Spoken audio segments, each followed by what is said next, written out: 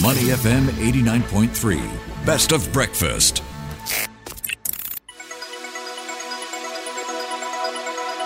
The U.S. Market Update with Money FM 89.3. Welcome to U.S. Markets Wrap. I'm Sean Cheong. Green on the screen for all three major averages as the market maintained the momentum seen during the 7-week winning streak. The Dow Jones Industrial Average is green by about 0.04% to 37,308 points. And on the heels of a 7-week bull run, the S&P climbed about 0.5% to close at 4,741 points.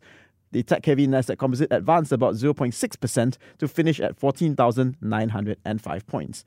So here's a quick recap here. Investor sentiment has taken a positive turn in the last week after the Federal Reserve signaled the possibility of 3 short-term interest rate cuts in 2024 amid cooling inflation.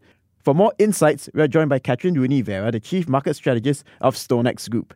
Welcome to the show, Catherine. Yes, hello. Good morning to you. Good morning. So, with less than a week from Christmas, it seems like Santa's not slowing down. His elves are back in the workshop, isn't it? So, will we see, with the extension of the pivot party that Fed Chair Powell has started, and where's all that cash going to be coming from? Yes, a friend said that. It's a pivot party and everyone's invited. All asset classes have rallied. Any risk asset has rallied. And that cash is coming out of money market funds and elevated liquidity in those instruments. I do think money is going to remain there for a lot of 2024. But certainly right now what we're seeing is retail investors searching to join that party, even though it's raged for the entirety, or almost the entirety of this year, expecting all these positive trends to continue for the entirety of 2024.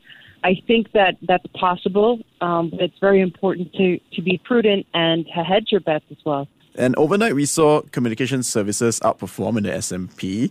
Mega-cap tech names such as Meta, Alphabet, Netflix, for example, they're all up by more than 2%.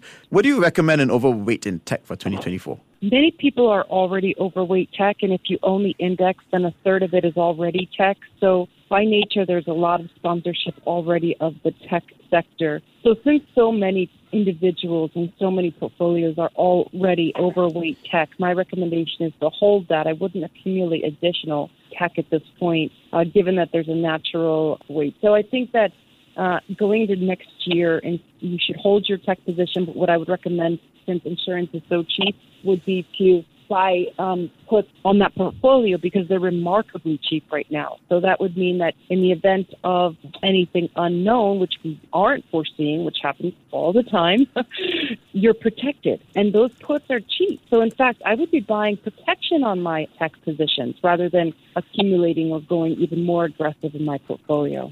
And it all looks so very positive in general at the moment.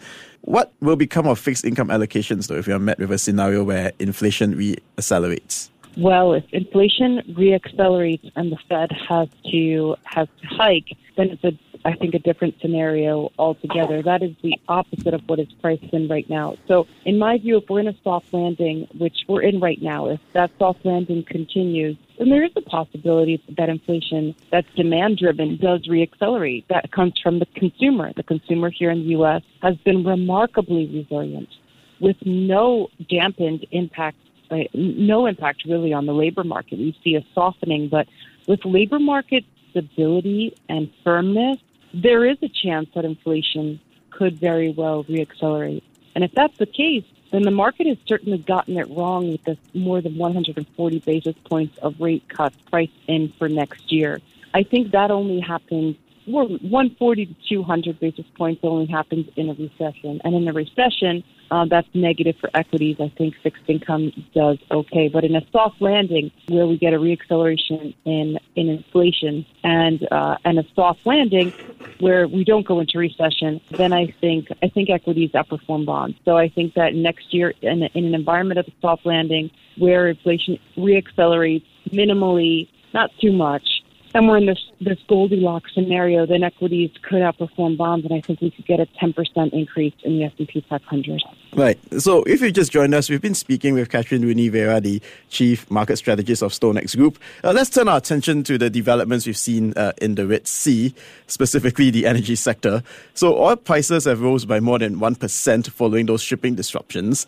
How bullish are you with oil demand for the new year? I am bullish on the energy sector going into next year, and I think part of the reason I'm bullish on the energy sector is also the reason that I'm more cautious with regard to these animal spirits in the broader equity markets, and that is because companies going into next year are facing higher input costs that have really not gone away, and that's higher energy input costs, higher labor costs, those are still high, and real rates are elevated and positive. So companies are facing margin pressure next year. And if that's the case, unless the U.S. consumer remains very strong in revenue and the top line continues to grow, that means that companies will have to shrink the bottom line. And that, to me, is the labor market. There's been a lot of job hoarding. So my concern going into next year, and I don't want to be the party pooper here, but I think that animal spirits have run amok after Jay Powell's very, very dovish press conference last week.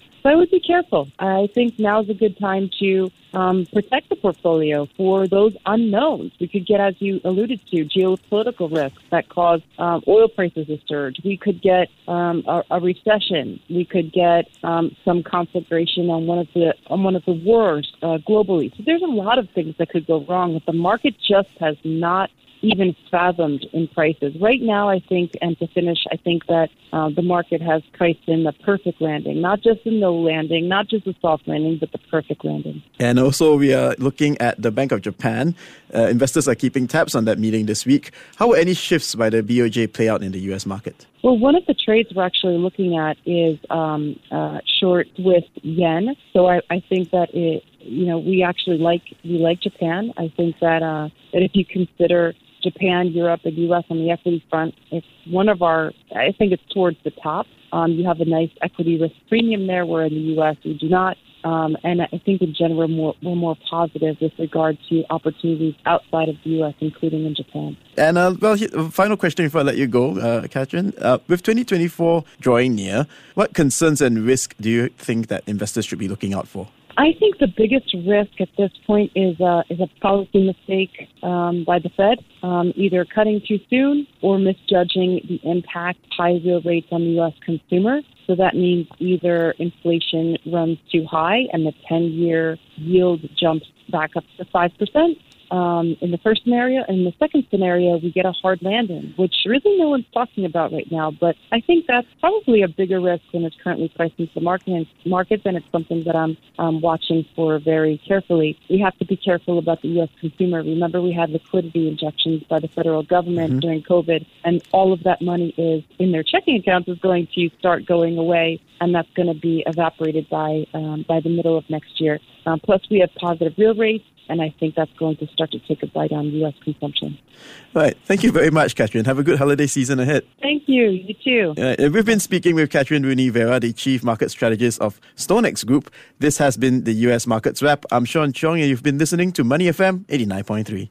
Before acting on the information on Money FM, please consider if it's suitable for your own investment objectives, financial situation, and risk tolerance.